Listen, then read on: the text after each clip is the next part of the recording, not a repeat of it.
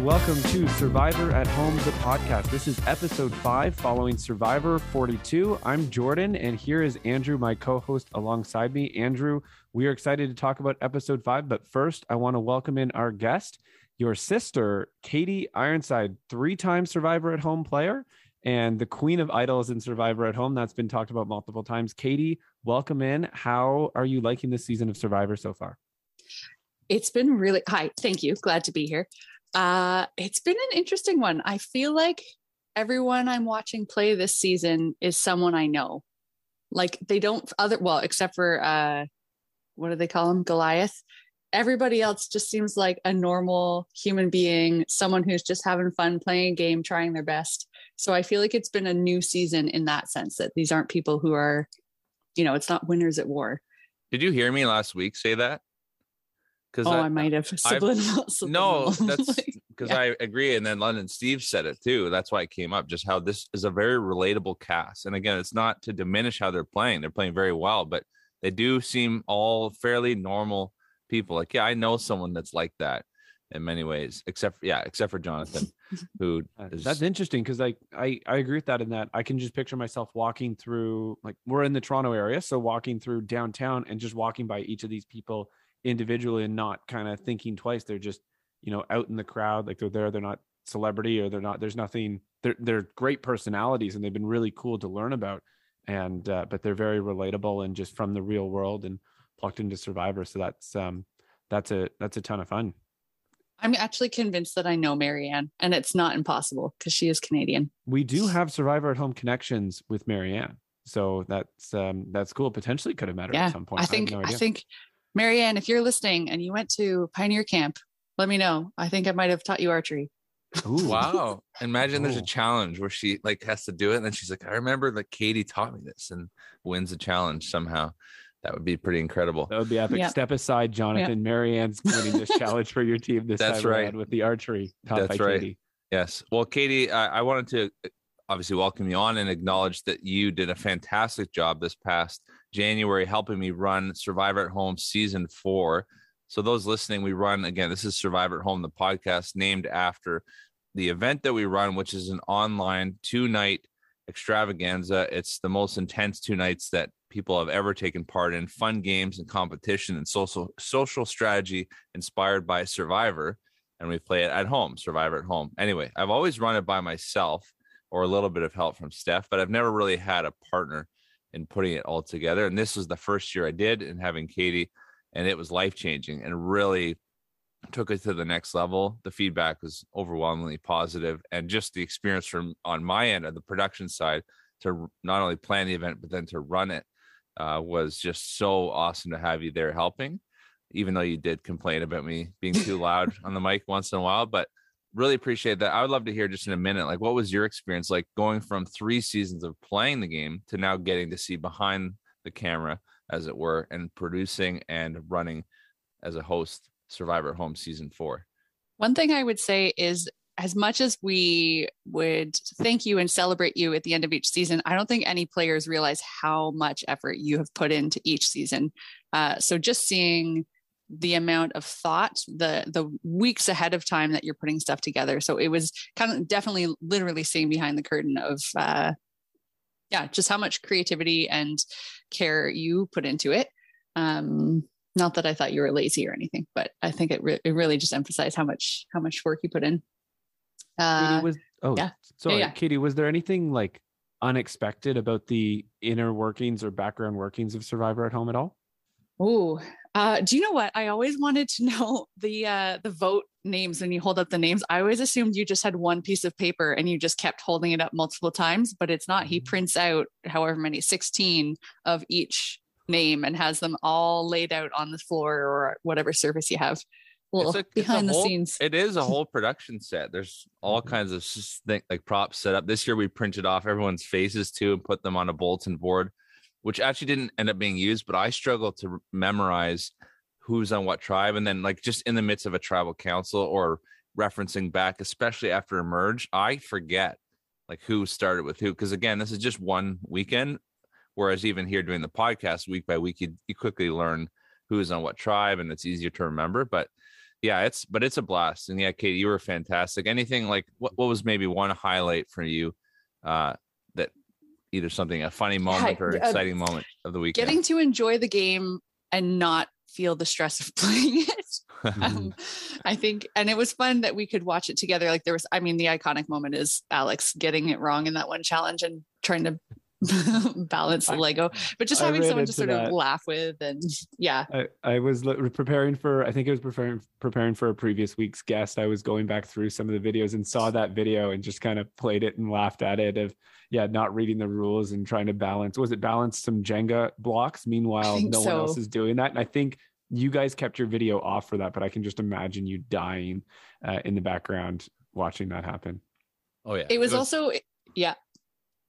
I was just saying, it was interesting. I tried to capture a lot of footage throughout both evenings. I think in the future we could try a different system. I was just holding up my camera to the computer screen, but even that, thinking about when to record and what would make a good scene, it also gives me a lot of respect for the people who do the real show. And obviously they've got cameras running probably 24/7, but the amount of storytelling that goes into the choices they're making on the ground, I really respect that. And I just can't even imagine how much work that really is for them. The amount of footage that they would have to go through to end up with an edit at the end. And I would love to see more. I know they release this anyways, but you don't always see it publicized as secret scenes or background scenes. Would love to see more of those and even know the timing of them. And I think that's more on me to go out and watch them, but I think there's more that you could watch. And we've talked about it in previous episodes, but something like Big Brother has cameras rolling the whole time. Now it's different because that show's done live versus Survivor's filmed X amount of months ahead of time and then edited for us. So there's difference in that. I get it, but it's a pretty cool thing to think about if you can get just more and more footage. We just need more Survivor footage every week. That's what the fans are calling for, right? Absolutely. I'm always up for more footage. I would watch it many hours because some of these shows, like you said, Big Brother, The Bachelor, which is hugely popular with Steph and many other people listening to this, that I don't even know how many episodes they have, and like there's just hours and hours of content of some of these, and then podcasts as well. So we just love this stuff. That's why we love the community of Survivor at Home. We love the podcast. We thank you guys and everyone listening in to this. It's just phenomenal that you're taking part in this, listening each week. Some fantastic feedback. The numbers keep growing, and we wanted to thank you, the listener, for tuning in, making us a part of your week, because it's a blast for us, and we hope that you get some joy out of this as well. It's a fantastic show, and it's an honor to be able to break it down with different guests each week. And something special that we did this week on our new Twitter account, again at Survivor at Home, is we reached out and said, if you have questions about the show on TV, we'd love for you to submit those questions to us. And we're going to try to address as many of them as we can this week. So this week we actually had two questions. We're just going to throw them right out there. The first from someone trolling Jordan's account. What even is Survivor? Take it away, Jordan, for the fans. So first of all, I can guarantee this person is not listening to this podcast, so I can just tear them to shreds in this moment. No, name them and shame them. Go ahead. It was a very much a troll job on me. What is Survivor? Survivor is an awesome game of strategy, social gameplay, physicality, and if you watch these episodes and listen to this podcast, you will hear all about it, and we have a ton of fun with it. I don't know. That is my best. The intricacies of a social game are so interesting to me, because anything can turn the tide in a moment or over the course of time. Even in this episode, we see that where it looks like someone's going to be the target going into tribal, and then it flips to someone else and it flips back, and all the different dynamics that play into it. And that happens times every single vote, where even we look at tonight's tribal council, and this will be a spoiler alert if someone's listening to this portion of the podcast and didn't watch the episode yet. But a week ago, if you had said the tribe that went to tribal council tonight was going back, you'd tell me who's going out. And instead, that person is making the decisions tonight on who's going out, which is a pretty cool flip and how that worked. So, the social aspect of the game is so interesting. Everyone listening has seen the episode. If you haven't, stop listening and go watch the episode. Yeah, what are you doing? Back again. Why are you're being foolish? You should have seen it. So, taking, for example, on the Vati tribe, you have Daniel and Chanel and Mike, who were basically running the show. They were going to go after with Jenny. They were going to go after Hai or Lydia. And then look where they're at. They're at tonight with Hai and Lydia bringing in Mike, and Mike's saying, I'll do whatever you want. And he's not even questioning, even considering going back with Chanel or Daniel, which could have easily happened on some situations. Now they're determining Lydia and Hai, and Lydia says it, like, we're running the show here. We're running the ship, where you get to decide who gets out of here. So you're right. It's a fascinating game, and it flip-flops each week. Great question by you're not going to name and shame this person. You're Cameron, get out of here with these questions. And can you give his home address? I do not have that, actually. So no, I don't have that. No, we don't endorse that. Please don't do that. It's just are we sure? But we should. Question number 2 comes from former Survivor at home contestant and my wife, Stephanie, asking if you could pick just one. You can only say one name. Who is your favorite all-time Survivor contestant? I want to make sure I got that right, but think about that. I'll just give you 10 seconds as I pull it up. She says, who is your favorite all-time Survivor player? You can only choose one. So this isn't who do you think is the best. It's who's your favorite all-time? I'm a fan of Aubrey. Aubrey, good choice. We watched that finale, that season together. You lived with us, I think, in South Etobicoke here in Toronto. I remember specific because that was the season where it was Michelle, right, who won. Yes. And we were pretty disappointed. Not so much against Michelle as we were like Aubrey was awesome. Why did you say Aubrey there? Oh, she just is such a fun person, and I found myself laughing a lot, and I also found myself really respecting her gameplay. Yes, yeah. She was fantastic. I'll go second. I would say, oh man, how do you pick one person, Steph? The first person that came to mind was Christian for me, just in terms of entertaining. I mean, if you follow him on Twitter, which many people do, but on the show, he was just incredible. Guys like that, or even, I know I'm not supposed to say more than one, but even Cochran, right? When he comes on and just following his story. You just said the same person twice. What did I do? I'm so confused. Katie got it. Cochran and Christian are very similar. Oh, they are. They are the same essence. Maybe I can relate with that kind of nerdy side for sure. But to see them play, then obviously Cochran to come back and win was just incredible. So those two, I mean, Kim, we love Kim, seeing her one of the most dominant performances. But yeah, if I had to pick all-time Survivor favorite, yeah, I'll go with Christian. Why not?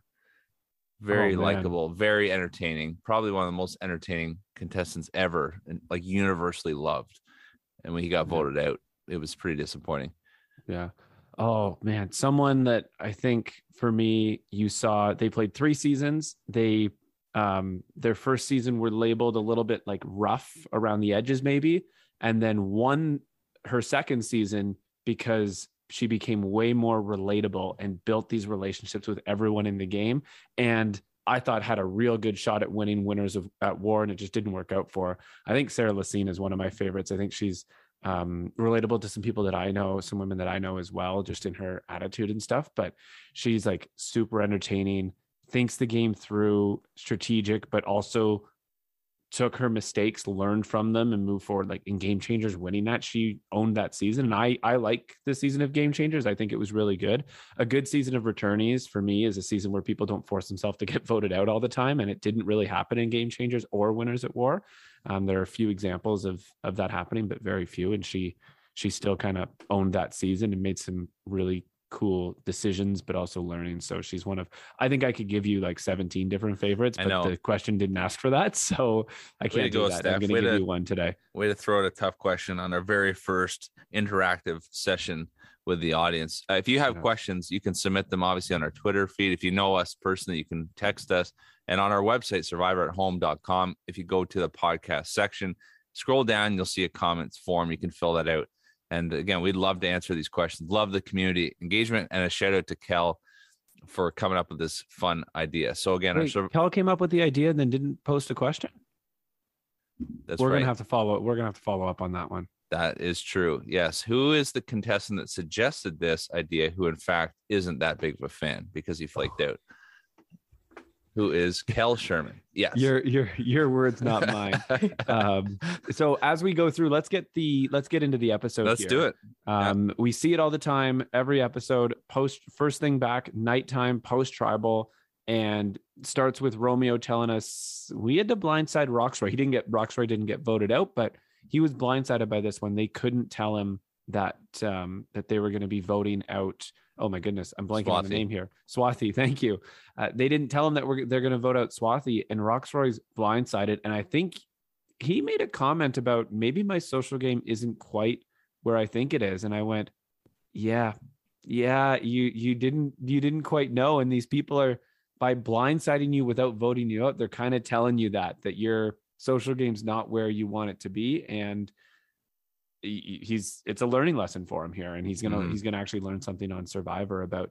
But good on him, right? A guy like him, who I've been a bit critical of him, saying he is kind of set in his ways, which he is. Like, he's the kind of person that makes up his mind and sticks with it. But to have that humility, even if he's disappointed, to say, okay, like, obviously I got something to learn here.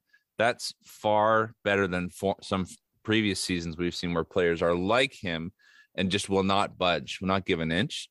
So kudos to him, and kudos to Tori. Again, someone else who I'm a bit critical of, just something about her rubs me the wrong way, and other people have said the same, but she's smart. Like, she's showing she's wise, and I love her. I love it and I hate it to see the kind of the mocking, as she's like, oh yeah, I like for sure will work. And then it goes to the confessional. She's like, no, there's no way that I'm going to be working with Rocksroy. He's definitely gone, but she's smart. These players are smart enough to be able to bite their tongue, to not say anything. And that takes us obviously to the Taku tribe the next day, where Jonathan is struggling with the same thing. And he says in his confessional, I got to bite my tongue because, as we're introduced to in this episode, the Lindsay and Marianne in particular are just talking and talking and talking and talking. And you can see he's just going nuts. So he's like, I got to go fish, got to go do something. But I want to pause for one of the most important things we've seen ever on Survivor, which is, of course, the Mario Kart reference. And for those listening, I thought about you, Andrew, when they were having that conversation. So subtle. So this is important, because last season I made a reference to Mario Kart as like an analogy of how some players like to get out ahead in Survivor and got to kind of hold on to that lead, like a Jonathan or others who are at the forefront, a strong player. Mm-hmm. And in Mario Kart, there's a risk to that, because everyone's coming for you. You don't get as many advantages, and they got the blue shells. And then where some people like to sit back and then kind of jump up when it's their opportunity. And we see some great players in the wings, like Drea and like Mike and so many others, right? And Romeo. And you guys made fun of me. I think you said, Jordan, like, people may not know that reference, like Mario Kart. And I was like, what are you talking about? Mario Kart is like the most popular game of all time. And that was proven by being featured by Marianne, Canadian, Lindsay. They know what they're talking about Mario Kart. So just wanted to acknowledge that I feel very vindicated in my love of Mario Kart. Any comments, Jordan, to defend yourself? So first of all, love of Mario Kart is not lost on me. I enjoy Mario Kart. Other than blue shells, Mario Kart is fantastic, but blue shells are the worst thing ever invented in life. And we need to get rid of those immediately. When you're in first place, it sucks. When you're in last, it's different perspective, but I'm acknowledging that. Yeah, I love them, but admitting that reveals how good of a player I am. Yeah, I see them all the time. Why? I don't know why. I said them all the time. They're the worst. When you're out in front, they're the worst thing ever. I still stand by that. Not everyone's going to understand the reference. Like, I'd love to know the metrics on how many people picked up on the fact that I bet you, honestly, I'm not just saying this. I bet you 95% of people listening to this podcast or any podcast would understand a Mario Kart reference. Like, it's such an iconic, timeless game. Okay. All right. Well, can you make this one of the questions on Spotify? We can do that. We can do that on Spotify. If you didn't know, if you're listening on Spotify to this, you have to be on your phone, I think, in the app. I think most people, I agree with that. Like, most people can reference Mario Kart. Would they have gotten this reference? Because they didn't talk about it for very long at all amongst their 75 million conversations they have a day, according to Jonathan. Sure. They didn't reference it very much at all. So I think the question is, how many people would have recognized this Mario Kart versus just in general? Anyone can name Mario and Luigi. Sure. And just go for it. Yeah, it was a little more subtle, but still, I think they were talking a bit about their favorite players as well. Marianne actually said Didn't you say I use my own me, which is like your Yes. personalized character instead of one of the main ones? So let's pause here. Another fan question coming from me, from the audience. Who's your guys' favorite Mario Kart player? Toad. Like who do you use when you play Mario Kart? Who's your go-to? Toad or Yoshi? Okay. When I played Mario Kart on, shout out to Mario Kart DS double screen, I would play as Dry Bones every time. Okay, that's a controversial take. That's your first pick? That's not necessarily my first pick, but that's who I would your use go-to. the most in that game, and that was the most Mario Kart I played of any. Like that was my most played game. Okay, of you're any showing Mario Kart the game. audience your hand here to say that that's the version you played the most of too. Yeah. Okay. But that's the truth, though. I appreciate the truth. There's a little bit of judgment in my heart, but you need like a refresher. I picked up. You need a bit of a refresher here. Mario Kart 64, the GameCube version was one of the best. Double Dash, obviously on the newer consoles too, just a blast. I don't think I actually played the DS one, but anyway, Yoshi for me, always Yoshi, no questions asked, and I will challenge anyone listening to a race, and I will still beat you because I'm very good. But love to hear your feedback. Yeah, go ahead. I feel like there's an analogy that you can pull here, because they were both talking about that idea when you're starting a race and you have to accelerate at just the right moment to get really far ahead. And I just thought it was interesting because I think we're starting to see, and they talked about how this tribe has started to experience some tension that could see them fall apart. And it felt like this analogy for their tribe of you started so strong. And then there's that moment in the challenge, jumping ahead, sorry, that moment in the challenge where they started strong and then they got caught up in this delay with the braid. So I feel like there's kind of a warning there too. Yes, you started the game strong, but you have to keep racing strong. You have to keep, I don't know, this analogy is now starting to fall apart, but I appreciate the effort to keep. Yeah. This is now a Mario Kart / Survivor podcast. Yes. Moving forward. Yeah. I just want to say in the comments, so I didn't finish that in Spotify. If you scroll down on your phone on the specific episode, you can see questions that we post each week. Just fun ways to interact. Just another way to get involved. And we'd love for your feedback. We're going to post that about Mario Kart as well. Who do you like to use? Anyway, let's keep rolling here. So coming out of the Mario Kart conversation, the next thing we get is Jonathan just being irritated. Now he's irritable. They don't eat much and they're outside and they're he's only with 3 other people all day long. But also, again, the editing is fun on this. Marianne specifically, also Lindsay, but I think Lindsay's just more entertaining Marianne than anything else. They never stop talking ever. He's like, there's not a moment of silence. And then I felt for him when he's saying all this and they're sitting there in the rain. So it's not like he can go do something else, because it's just going to be even more miserable than sitting there in their shelter, which is probably not that dry, and listening to Marianne and Lindsay never stop talking. I can sympathize with that on just, can I have a moment of silence and I can just sit here and acknowledge that this sucks, that it's raining so much and I can't do anything anyways. He doesn't get that moment, but it was just a funny, like, oh, he's irritable, but also I get where he's coming from in this moment right now. Definitely. Yeah. Katie, how do you feel? We talked about this before, but just that layer of biting your tongue. Like, would you be able to hold it in? Would there be a certain personality that would just cause you to snap, especially after no food and no sleep? Yeah. So it's interesting because I'm amazed how many players this season are doing that when they don't have food, when we've seen previous seasons where they've at least got their rice or whatever, and people just snap so early in the game. So I don't know if it's something about the context in history and just what else is going on in the world, and people are bringing a different approach. But I actually really respect the way that a number of players have been able to keep their gameplay as the focus and not snap at each other. I would say something. I hope I wouldn't snap. I hope I would be a little more politic about it. But yeah, like I even wonder that moment where Jonathan's sitting there, if he could have turned around and said, like, in a calm, respectful way, can we have a little bit of quiet time? But I don't think there would be a way to do it calmly. And you go on timeout. You go sit over there. And I understand. There were multiple confessionals in this episode where there was someone talking about how, or not talking about how, but showing us a different side of them on confessional versus in the game, Tori showed us that with her comments about, I'm the first one to turn on this group. And then you go back and Roxroy saying we should stay 4 strong and we should work together. And Tori's just sitting there going, yep, I agree. That's great. That's good. And then back to confessional.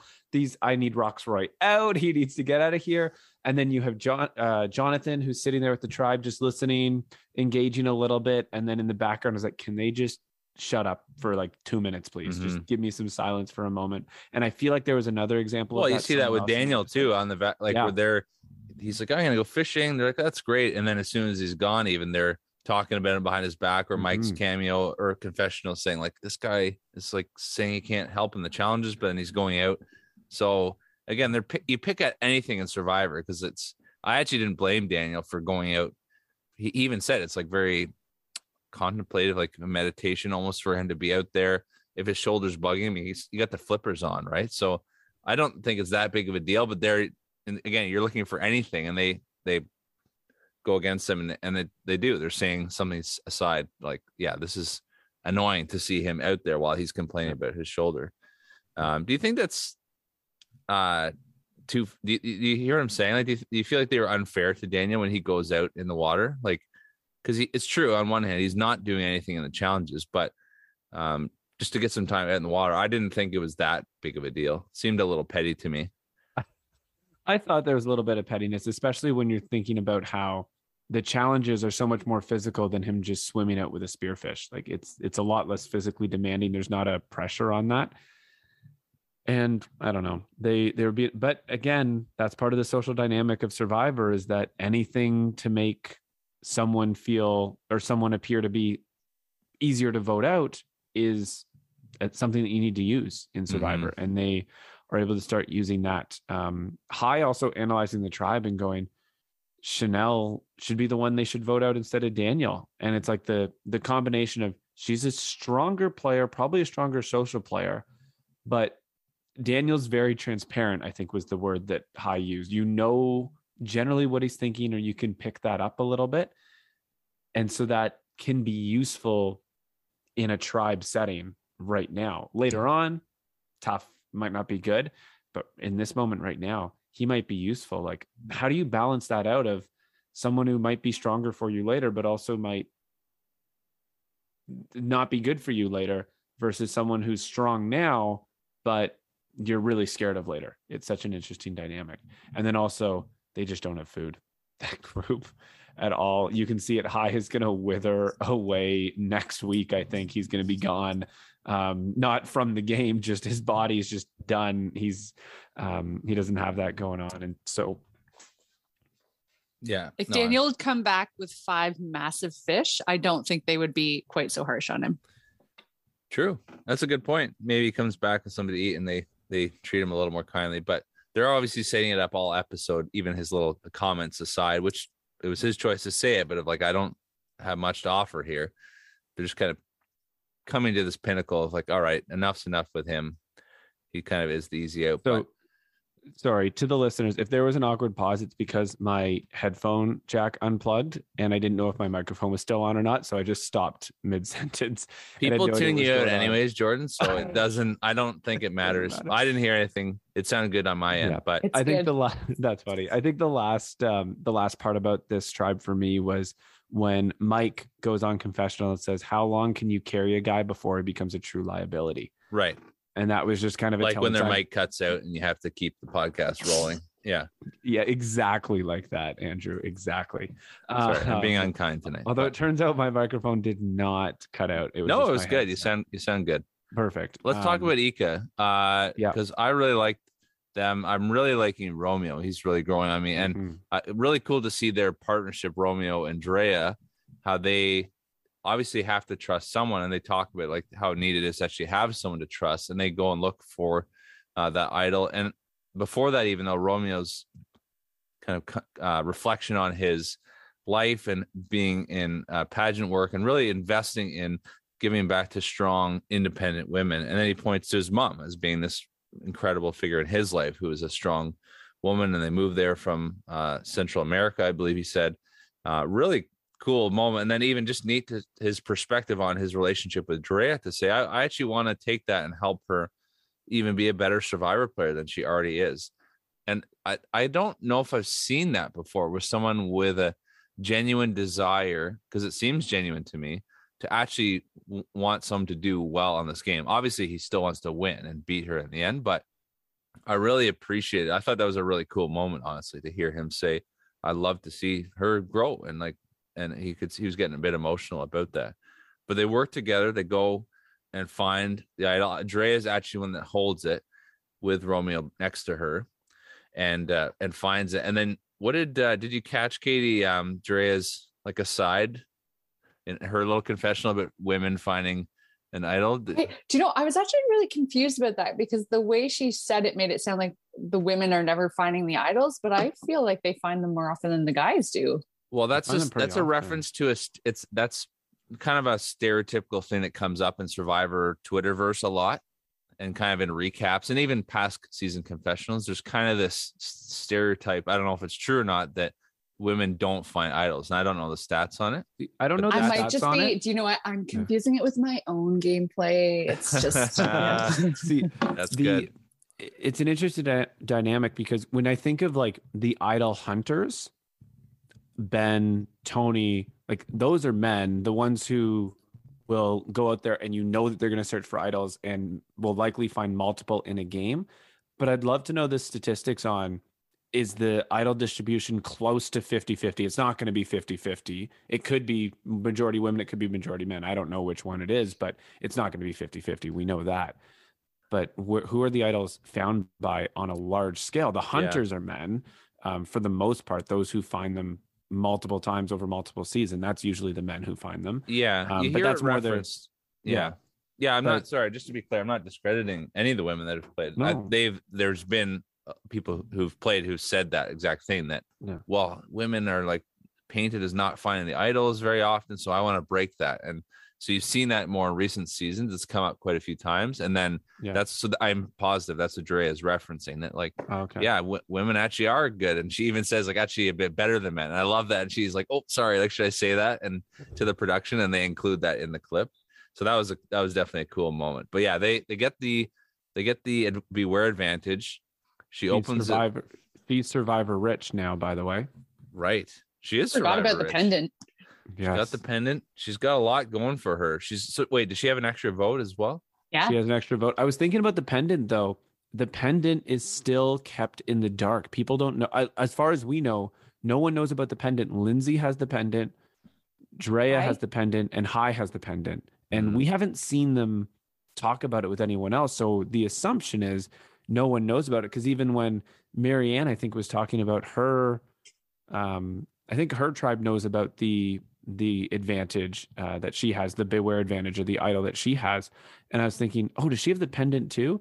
No, she doesn't. It's Lindsay on that tribe. That's how well it's hidden, that those of us watching who know who have it could still have a moment where we go, I don't know who's got it, but Lindsay has it. So yeah, the pendant, I just wanted to shout that out. We complain about this a lot of weeks, Andrew, that information just flies everywhere in the game and everyone knows everything. That one's kept under wraps as far as we know. And they're doing all three of them are doing a really good job at that.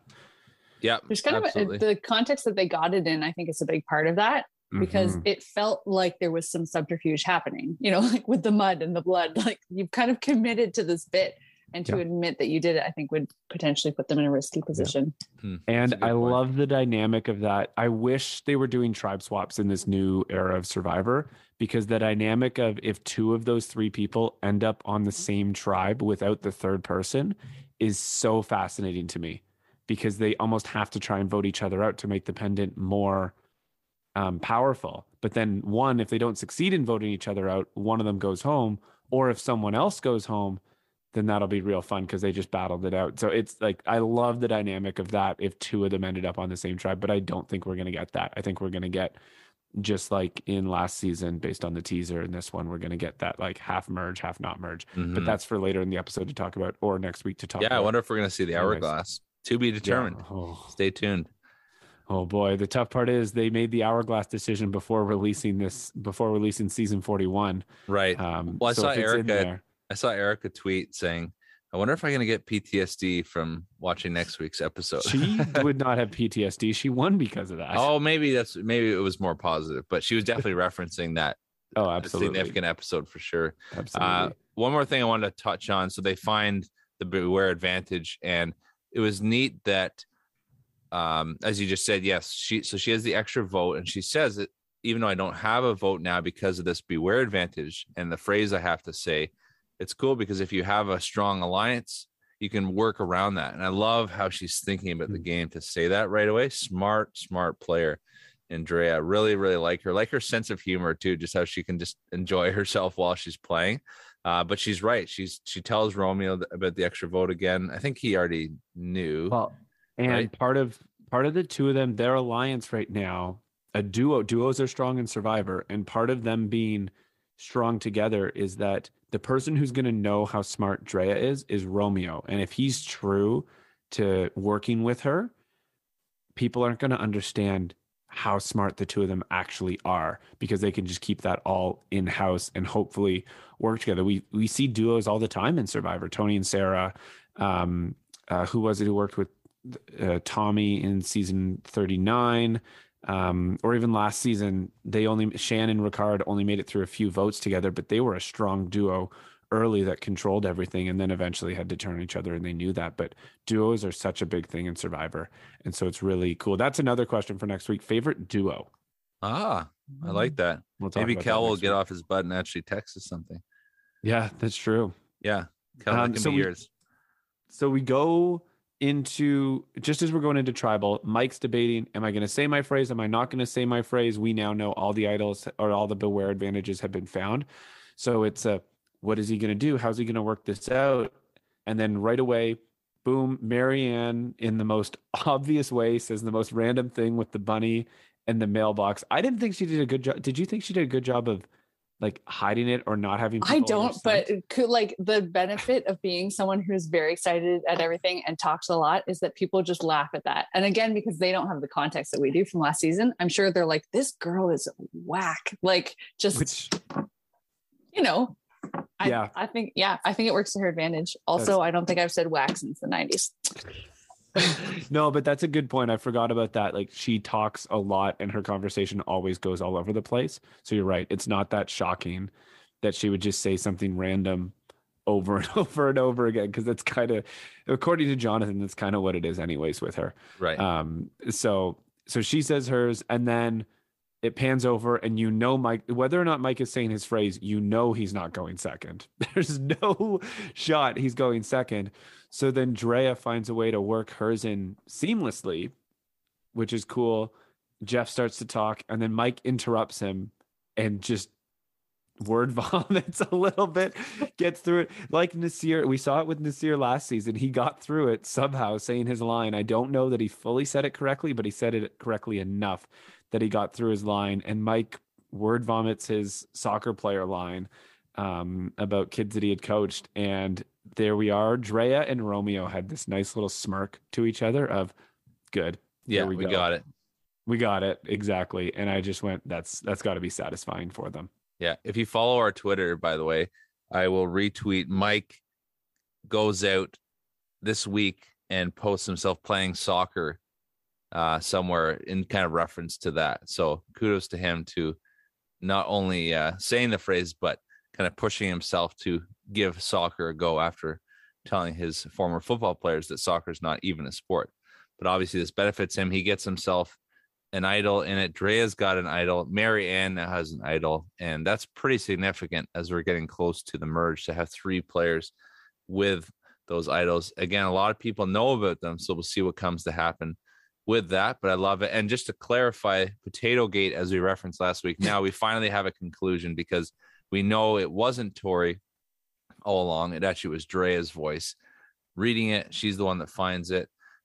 People still complaining a little bit about that even though it was still production trickiness to think it was Tori, so you still didn't think it was her going home in those early votes. But anyway, that's been resolved. We know it wasn't Tori, and now we have the 3 with their idol. So come to the challenge. Jeff offers them 2 tarps.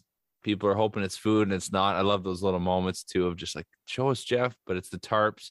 We've seen so many times with those rewards where they get it somewhat right or they nail it. What they want is the reward. And they were completely off base in this one, and then had to try and be happy that they were getting a tarp, which is helpful. But the trying to be happy, I don't know, Katie, if you're looking for food, that's what you want. That's what you need when you've gone 11 days with like 2 fish eaten the entire time. And then Jeff Probst comes up and gives you a tarp. How are you feeling? I disappointed. The fact that they were all like chanting like schoolyard children, like food, Jeff, food. Please, sir, please. I just felt so sad for them. He's like, it's tarps. Come on, Mr. Jeff, we want food. They did seem excited though, especially if they'd had that terrible rain the day before. So I think as much as it's not going to be filling their stomachs, it will be keeping them warmer. And that definitely is an improvement. So that piece is crazy. So I listened to Sophie on a podcast last week, and she was talking about how you basically got to pick who you want to cuddle up next to and use their body heat. She said it's kind of like a weird thing that doesn't get shown on TV, but you got it. Basically, you got to do that if you want to stay warm. And just that added layer of and I think over time they've let them have a bit more clothing for that reason, because it could be a bit uncomfortable. But she pointed that out, that it really is brutal some of those nights, just how cold and wet you are. So to get a tarp is significant for sure. It's not food, but it still will make a big difference in their comfort level. So there we go, and it's worth playing for at the end of the day for that tarp and for immunity. We get to hear about the challenge. Daniel's going to sit out. I'm sure the Vati tribe was just thrilled that Daniel offered to sit out of this challenge. Again, they climb up, they go through, it's a 3 or 4 stage challenge. They go through a net and then have to unbraid a rope, chop a rope with machete, and then launch sandbags onto floating targets, basically. Again, aspects of challenges we've seen before. Drea with the impressive pull-up. Everyone was getting boosted up, and she just complete arm strength and a bit of back strength, I guess, with that pull-up. Yeah. And Jeff Probst pointed out, when he points someone out for doing something physically impressive, it's, they've done well, because I guess no one else in that challenge, other than maybe Jonathan, would have been able to do that in that moment. And so Drea gets the athlete award. Yeah. Impressive. The braided rope, this was an interesting moment because Tori nails it. The Ika tribe does fine with it, and Omer just struggles. Did you guys catch Lindsay in the background being like, I should have done this? It was a weird moment because I don't know. I've had this before, probably on this podcast, where your brain just kind of goes silent. And it's not that you can't figure it out. It's like your brain just refuses to cooperate. And it seemed like that's what was happening. Like that, it wasn't even that he was struggling to do it. He just forgot how to be human for a second. Like, well, Jeff said, I don't think it's hard to describe how long Omer's been taking on this, how long he's been working on it. So you're right, Katie. He must have just blanked. You could see it in his face. He's like, I'm sorry, guys. Like, he didn't get flustered, I don't think, but he just blanked. He was really lethargic in how he was moving too. So I wonder if he was just overheated or something. I don't know. It was a weird moment. Like, because he's a smart guy. I'm sure when you haven't eaten, like, everyone has that day, and it just hit him. Oh, that's brutal timing, though. Exactly. And yeah, Jeff's comment. Jeff normally makes like these off the cuff comments, or like a little bit snarky, and just straight out, it's hard to describe how long Omer has spent, as you said, Andrew. Like, that's a lot. He even calls out. Sorry, I was just gonna say, he even calls out the emotions on the teammates of Taco. He's like, you can see it on the faces of his teammates, like how hard this is, or how much they're struggling. Like, just acknowledging Jonathan and others really frustrated. With the net and the braided rope and the machete, I wrote down a note and I said, have they finally made a Jonathan proof challenge? And then Jeff says that comment, and then they get through the braided rope. Jonathan splits the rope with the machete, and then first sandbag he tosses hits the. He should have done it with his hand just to show off. He hits the target with the first sandbag, and my next comment was, never mind about the Jonathan proof comment. Because here we go again, making the comeback. And I think this was less a comeback and more Vati blew it. I don't know what they were or weren't doing on that, but if you can't hit those targets, like they clearly had time. I'd love to get the stats. Oh, here we go with more statistics from me. Time on how much time do challenges take? Right. Because this challenge looks like, in my right mind, I feel like I could get a group of 4 of us and we could do this challenge in 5 minutes. Mm-hmm. But does the braided rope really take that long? Is that 5 minutes alone? Are the sandbags really hard to get used to, or like what's going on? You know, other challenges, we know other challenges take longer, but that one looks like it could be done in 5 minutes. But is it actually, or is it longer than that? And how far ahead was Vati ahead of Taku? I think it definitely, it looks like it might have taken longer. And the reason I think that is when they finished, Jonathan goes down and crouches down and just takes a moment to breathe. But it wasn't the posture of I'm exhausted. That was a lot of physical work. It seems like his adrenaline was pulsing. And you can see it when he's pacing in the background while Omar is going. Like, I think that his body just had this moment of relief that they actually finished it. So I think they maybe I imagine that it took a while to get to that point. Yeah, that he reacted that way. Yeah, and climbing the rope as well onto that platform, like that would have been a lot of effort, especially because we know Jonathan would have been the one. We didn't really see it, but he would have been the one really kind of leading the charge on getting everyone through that as well. We can take an educated guess on that one. So, yeah, it's just an interesting dynamic. So as we go, let's go through. Hai makes his little comment. I thought it was a little bit of a nasty comment. I don't know what you guys think about trimming the fat on his team. I thought that was a little bit of a nasty comment, but also this is what we were talking about earlier in the episode.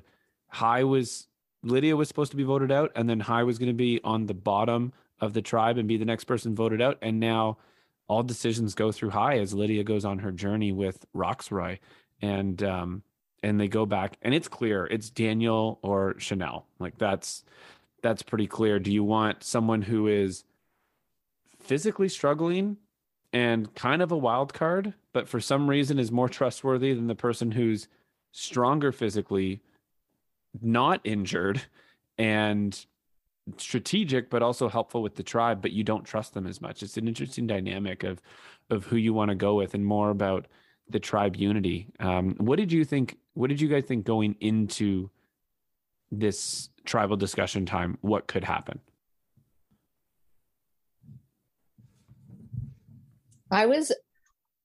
Sometimes you go into a tribal and it seems like there's only 1 or 2 options, and then it all goes crazy and something wild happens.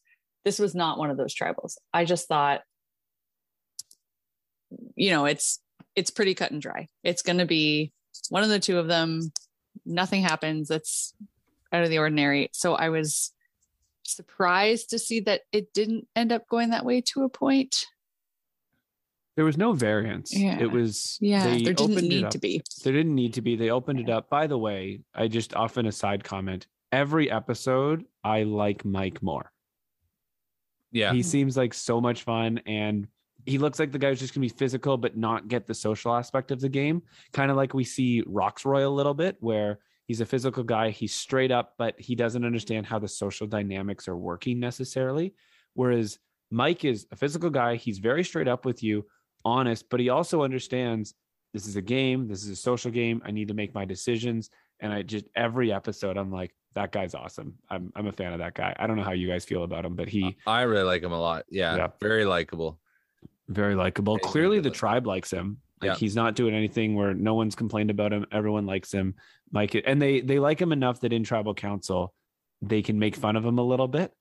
What did they say? 117. Hai said he's 117, and Mike goes, no, 116. And it was a fun moment. But yeah, it's clear. Mike wants Daniel gone. Hai wants Chanel gone, but Mike also tells Hai he'll do what he wants. And I wondered if that was true, or the dynamic of that. But the tribe, it was 1v1. We knew that going into it, or we had a good suspicion on that going into it. They proved it. Lydia and Roxroy, interesting dynamic. What did you guys think about their dynamic between the 2 of them, discussing what's going on at their tribe? I guess, Andrew, if you want to go first. Yeah, I mean, compare that to last season when you had a couple of the hikes, especially I keep thinking of Shan and Liana going up, and just the bond and the openness and the connection. Then you contrast that here with Rocksroy and Lydia, who both are like, nope, I'm not going to give them anything. And in fact, I'm going to kind of fabricate a bit of a story. And both of them did that very well. It actually was, though, more of a negative kind of consequence for Rocksroy, because he left the conversation thinking maybe Lydia sounds like she might be on the bottom here, when in fact she wasn't. So he's then thinking she's going to be at the bottom, so she's probably going to risk her vote and go for it. So I should just keep mine safe. And she smartly is going in saying, no, I can't risk my vote tonight. It'll screw over the tribe. If it was a different circumstance, then maybe I would do something for my own game, but I know the situation back, I can't. And so they both, I think this is the first time we've seen this, they both safely choose save your vote, play it safe, and don't risk their vote. But yeah, just interesting to see, again, in the conversation, really giving nothing at all, just kind of stonewalling, and smart, because they know that the merge is coming, and so you don't want to give away too much information. I would find that hard. I don't know about you guys, but to be like one-on-one, people who you haven't been with this whole time, my natural disposition would be like, I want to connect with this person. I want to kind of learn more. But that was the first time I thought, oh yeah, there might be wisdom in not just disclosing a lot, right? You can be friendly, you can maybe form a connection, but in the game of Survivor, you cannot, like you said before, like every piece of knowledge and any little thing could be advantageous. So hold on to it. Last season, it was Deshaun, and who went up with him? Do you remember? Oh boy. Anyway, whoever testing it was. our knowledge. Yeah, testing my memory here. I'm struggling on that one. I can't remember who it was, but it was someone who knew about the three. Oh, it might have been Evie. Evie? I think that's right. And they did share those details, and it ended up not being a great thing down the road. So I think that we do see examples sometimes where that overexcitement to share leads to a bad situation for your game. Whereas I think with like what you were talking about with Liana and Shan, that they had a connection, and I think any information that was shared came from a place of, I can tell, I can trust this person. Rather, like I mean, Rox and Lydia seemed like they were just waiting for the same bus. There was not a connection there. Right. I like that. There's also a dynamic with the two of them, Rocksroy and Lydia, where they're just maybe two of the most different people out there. Where Rocksroy is like, in terms of the men out in this game, he's one of the older men in the game. You wouldn't call him old, but he's an older guy in this game. And like, he's married, has children, but is also a vocal leader and wants to be controlling a little bit and like lead from the front. And the negative aspects of that are like demanding people. But the positive aspects are just like leadership qualities and caring for everyone. And Lydia will more lead from the back and from the other side. And you won't necessarily know what she's thinking or see her out front. She can come off a little bit quieter. He's very outdoorsy. She's learning that. We remember her confessionals from early in the game. She's a lot younger. She's one of the youngest players in the game. I think she said she's 20, 21, 22, somewhere in that range. They're just two very different people put out there. And it's an example where we see different people not actually connecting in the game, right? Where we often like talk about, that's one of the great things. Well, it doesn't always happen. And this is one of those examples. And there's external factors of not wanting to share information. You haven't met the person before, haven't spent any time with them. Why do you want to give up any information that you have or tell them the dynamic? And it's all understandable. But that's a good point. It's a great point. Yeah, if you had another 21-year-old out there with Lydia, that may have gone differently. They may have been more prone to share, or even kind of show your hand a bit more. Yeah. It's a good point. I like that. I did want to say one more thing about that montage of Lydia talking about her story and kind of processing body image. And we were watching this with our daughter. We watched it today, watched the episode back. And it's just neat having a daughter now who's old enough to kind of begin to understand a little bit and to see very positive voices on TV, right? To just hear Lydia talking about some of her struggles with her body image.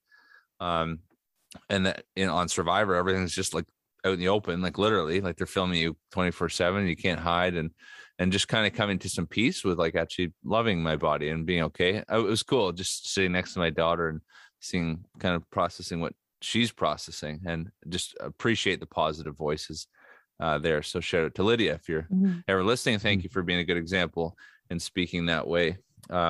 Anything else before we jump into this tribal council, which had a very confusing end to it? It did. So there's only one thing I want to call out. Daniel is talking to Lydia, calls her the Queen Maker. And if they're listening, I just want to shout out the Kingmaker Alliance. They know who they are. Anyone who played with us knows who we are. And give a little shout out there. But we're ready to go to Tribal Council, which was an interesting Tribal Council. It seemed like it wasn't going to be too eventful, other than we weren't clear on who was going to get voted out. But there were going to be no advantages or idols in play in this tribal, and we knew that. So it was going to be a straight up vote. Mike is talking about how just because they vote someone out doesn't mean they are on a team. Like, more, Mike sees everyone, like, he wants to be friends with everyone outside the game. Makes an interesting comment later on about how I'm going to make a game decision and someone's going out, and that's the way it is. But that doesn't mean I don't want to spend time with you. That doesn't mean I don't like you. And they genuinely believe that. It's just a cool way that he approaches. He's a fatherly figure without being controlling like others who've come across in that figure in this game. He's just fun. He loves it. I don't know. I'm a big fan of him in this episode and previous episodes. Every time he's done really well for himself out there. Yeah, interesting. And Daniel, he plays into his soft spot, and he's not wrong. Daniel talking about how you want to build these connections. Chanel kind of calls him out on that and says, very much so. Yeah, like, that's true, but it seems like Daniel's playing the game here, appealing to that. And I agree with Chanel for sure. That was gameplay. Daniel's a smart guy. He knows what he's doing. I think he's genuine in saying that, because we've played Survivor at home, and it's just this crazy, silly weekend. And I feel a real sense of connection. We've been talking about this forever since we played and doing the podcast and texting and the online groups. And it's just cool when you have a shared experience. Of course, you're going to stay tight. And most Survivor players do become great friends, or there's a great community. But Chanel rightly calls it Daniel, saying you're just kind of appealing to Mike's soft spot here. You're this strategic saying what you did. I really also like Daniel's analogy. He said he's not great at analogies, but he had a great one, kind of responding to the timeless question of Survivor. Is it just a game? Like, does anything go in a game? And he referenced Muhammad Ali, how Muhammad Ali, he would never walk down the street and just start boxing someone, get in a fight with someone, because he knows. But when he's in the ring, it's game on. And I like that. When you come to Survivor, like, obviously you're not going to lie to people in real life, or at least you shouldn't. Most people try to live by that. Try not to be deceptive, try to be true to your word. And yet in Survivor, it's like, hey, anything goes. I'm going to betray you. And this comes up a lot. People say, like, is it okay? Like, is that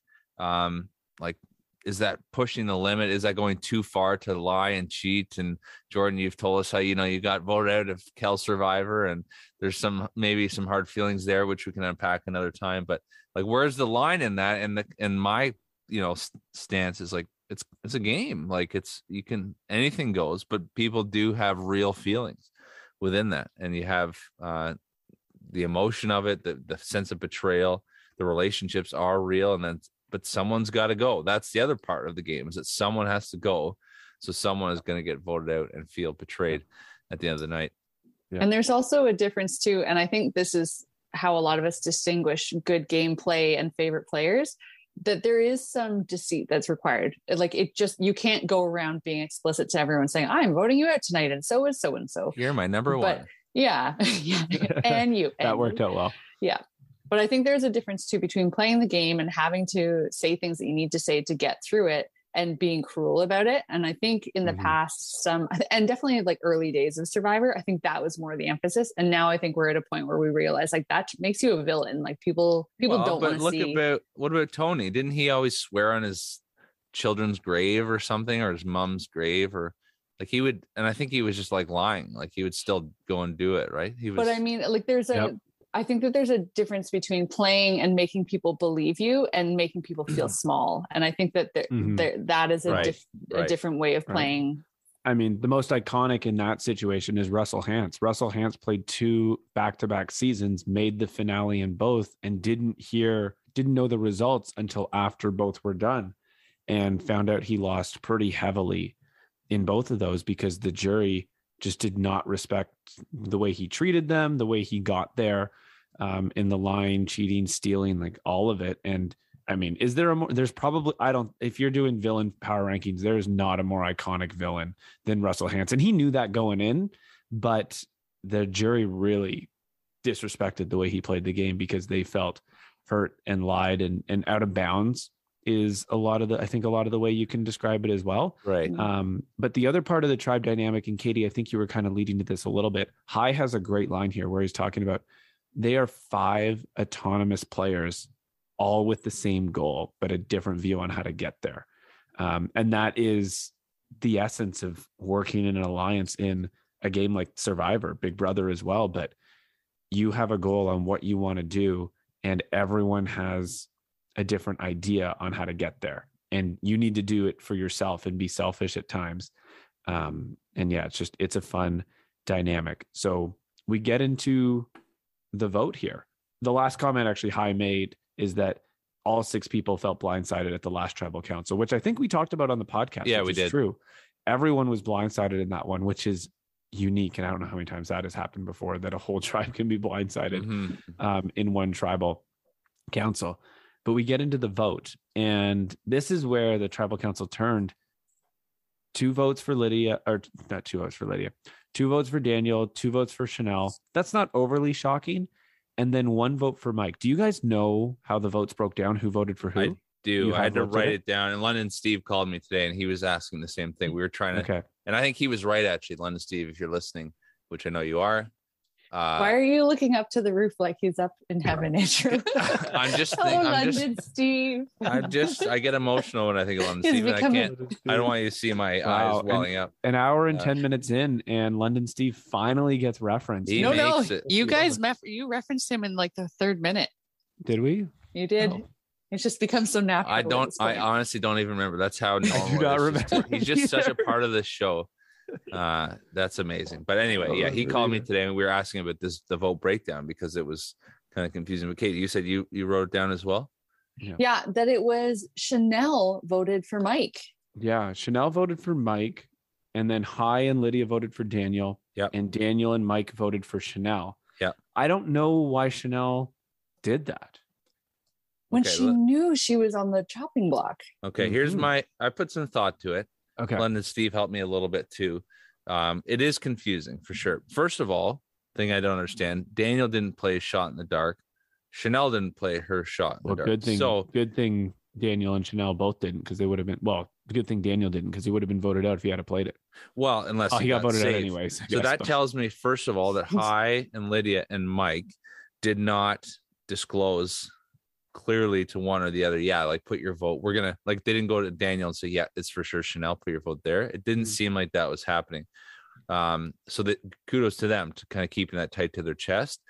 They must have decided before, Hai and Lydia, we're gonna vote for Daniel. They must have told Mike, we want you to vote for Chanel, which is interesting because at the end Mike gets upset because anyway, Hai and Lydia vote for Daniel.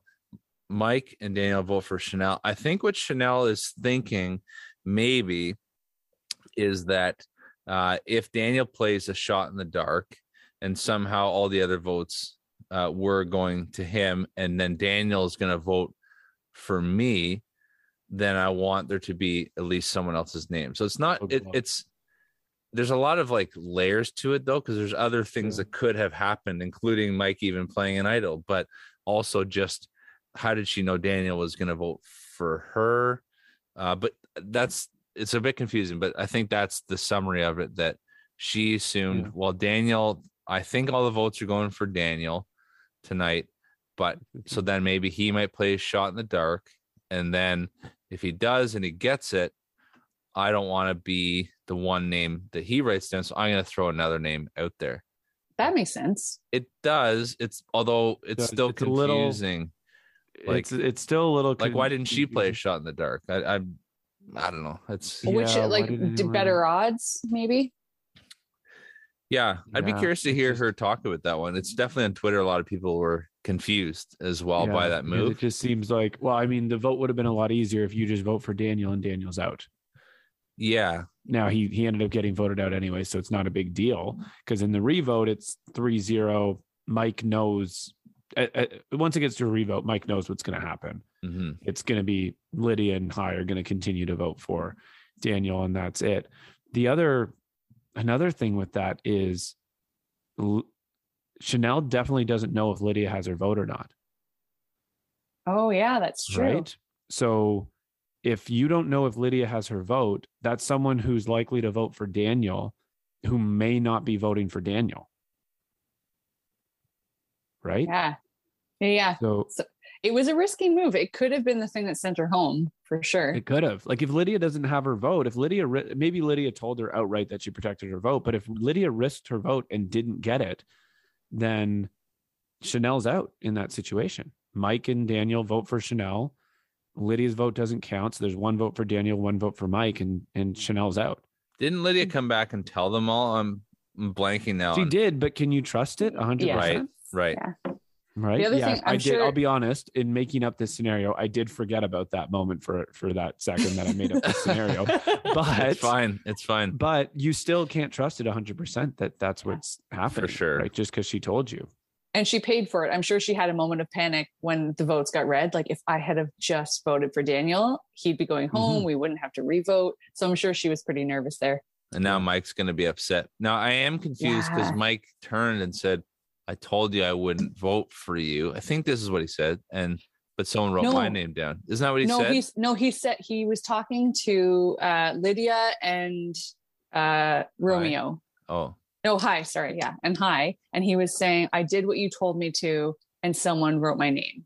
So he thinks, so it was the three of them that talked. I think he thinks one of them wrote it. So as soon as it comes out that it was Chanel, I think it'll be okay. It'll be okay with the three of them. Chanel's in trouble. That's spicy that's spicy if Chanel doesn't say anything about it though. If they all just make Mike think that it was someone else, that's a fun one. That will be good. Well, we're coming up to a very interesting episode because they are kind of merging, dropping their buffs at least, and all of this is going to come to light.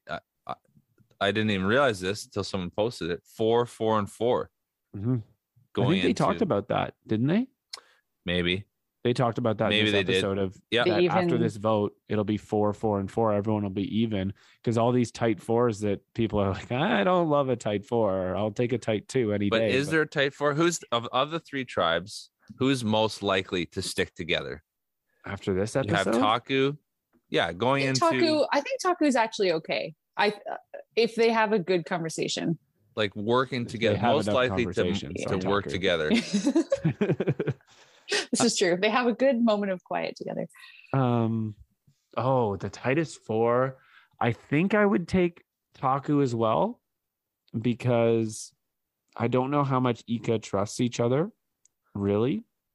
And especially, we know that Tori doesn't want to work with Roxroy, and I don't know how much the other two trust Roxroy anyway, so that there's a division in that group versus the only division in Taku is that Marianne talks a lot and Jonathan hasn't eaten enough. That's really the only division in that group. Otherwise, they work together. They have proven to work together pretty well and have gotten to know each other really well. So I would imagine that they'd be in a real good spot. But also the dynamic of if this next vote pre-merge is similar to last season, only 6 people will be up. So, and it likely won't be 2, 2, and 2 that will be up to be voted out. It will likely be, there'll be some sort of different distribution, whether one tribe is 3 people or even 4 people up to be voted out. The dynamic will determine who the tightest 4 is and who isn't the tightest 4. Definitely. I have a feeling Jonathan and Marianne have been paired together a lot in this episode. Like there's that bit of a tiff between them about the cutting the wood and her overreacting and him getting frustrated by that. So I kind of think that however it ends up that they're going to be together as well. You think that it's trying to tease something that's not going to happen? Like try to take us off the scent that they're close to? Oh, that's true. They do that all the time. Yeah. Yeah. No, it's an interesting, we'll see how it breaks down. I don't love the dynamic of that, of the Vati tribe. And I don't know how I feel about the dynamic of the Ika tribe, but Taku is probably in the best spot. The thing with Taku is they have the biggest target out there in Jonathan. Right. Everyone's going to want to vote that guy out. It's a good point. Immediately. Yeah. It'll be interesting. It's going to get spicy next week. Will we see the hourglass? Who knows? Will we or see blue shell or a blue shell coming out? Will we see some food? What beach Isn't will the they end up hourglass on? the blue shell? Yeah. Flip the game on its head. I wonder if they're going to do it. I'm curious, but should be good. I'm wondering. I bet you they do it, but it's going to be a different format than the last, because they're not just going to repeat the hourglass from the last season, because that's not what they've been doing. Other than the Beware Advantage, they've been changing things up. I've talked about that a couple of episodes, but things are similar, but also different permutations, I guess is the best word to use. Right, with the first challenge, the Sweat versus Savvy, the amount of people that could do it was different than last time around. And adding in the three-way dynamic pendant advantage, that's a new one. They've done a couple others differently. It's just they give us a couple of different versions of the same thing. So I'm guessing that's what they're going to do, but I don't know what a different version of that hourglass looks like. Maybe 3 groups again. Three different groups instead of 2. And only 4 get food. Yeah.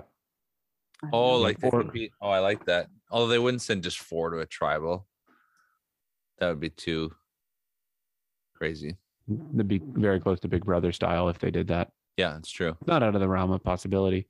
There's so many things, but the merge is upon us. We know that the tribes are dropping and the merge is upon us, which is an exciting time. That's when the game gets going, and the merge, whoever gets the merge boot it's a tough situation, but it really starts to define lines in the sand. It's the last dynamic I think to talk about is that they haven't swapped tribes at all. Everyone only knows who they've played with. There's very, very little cross-tribe relationships. There's the pendant, which haven't talked to each other in 12 days now, or 11 days.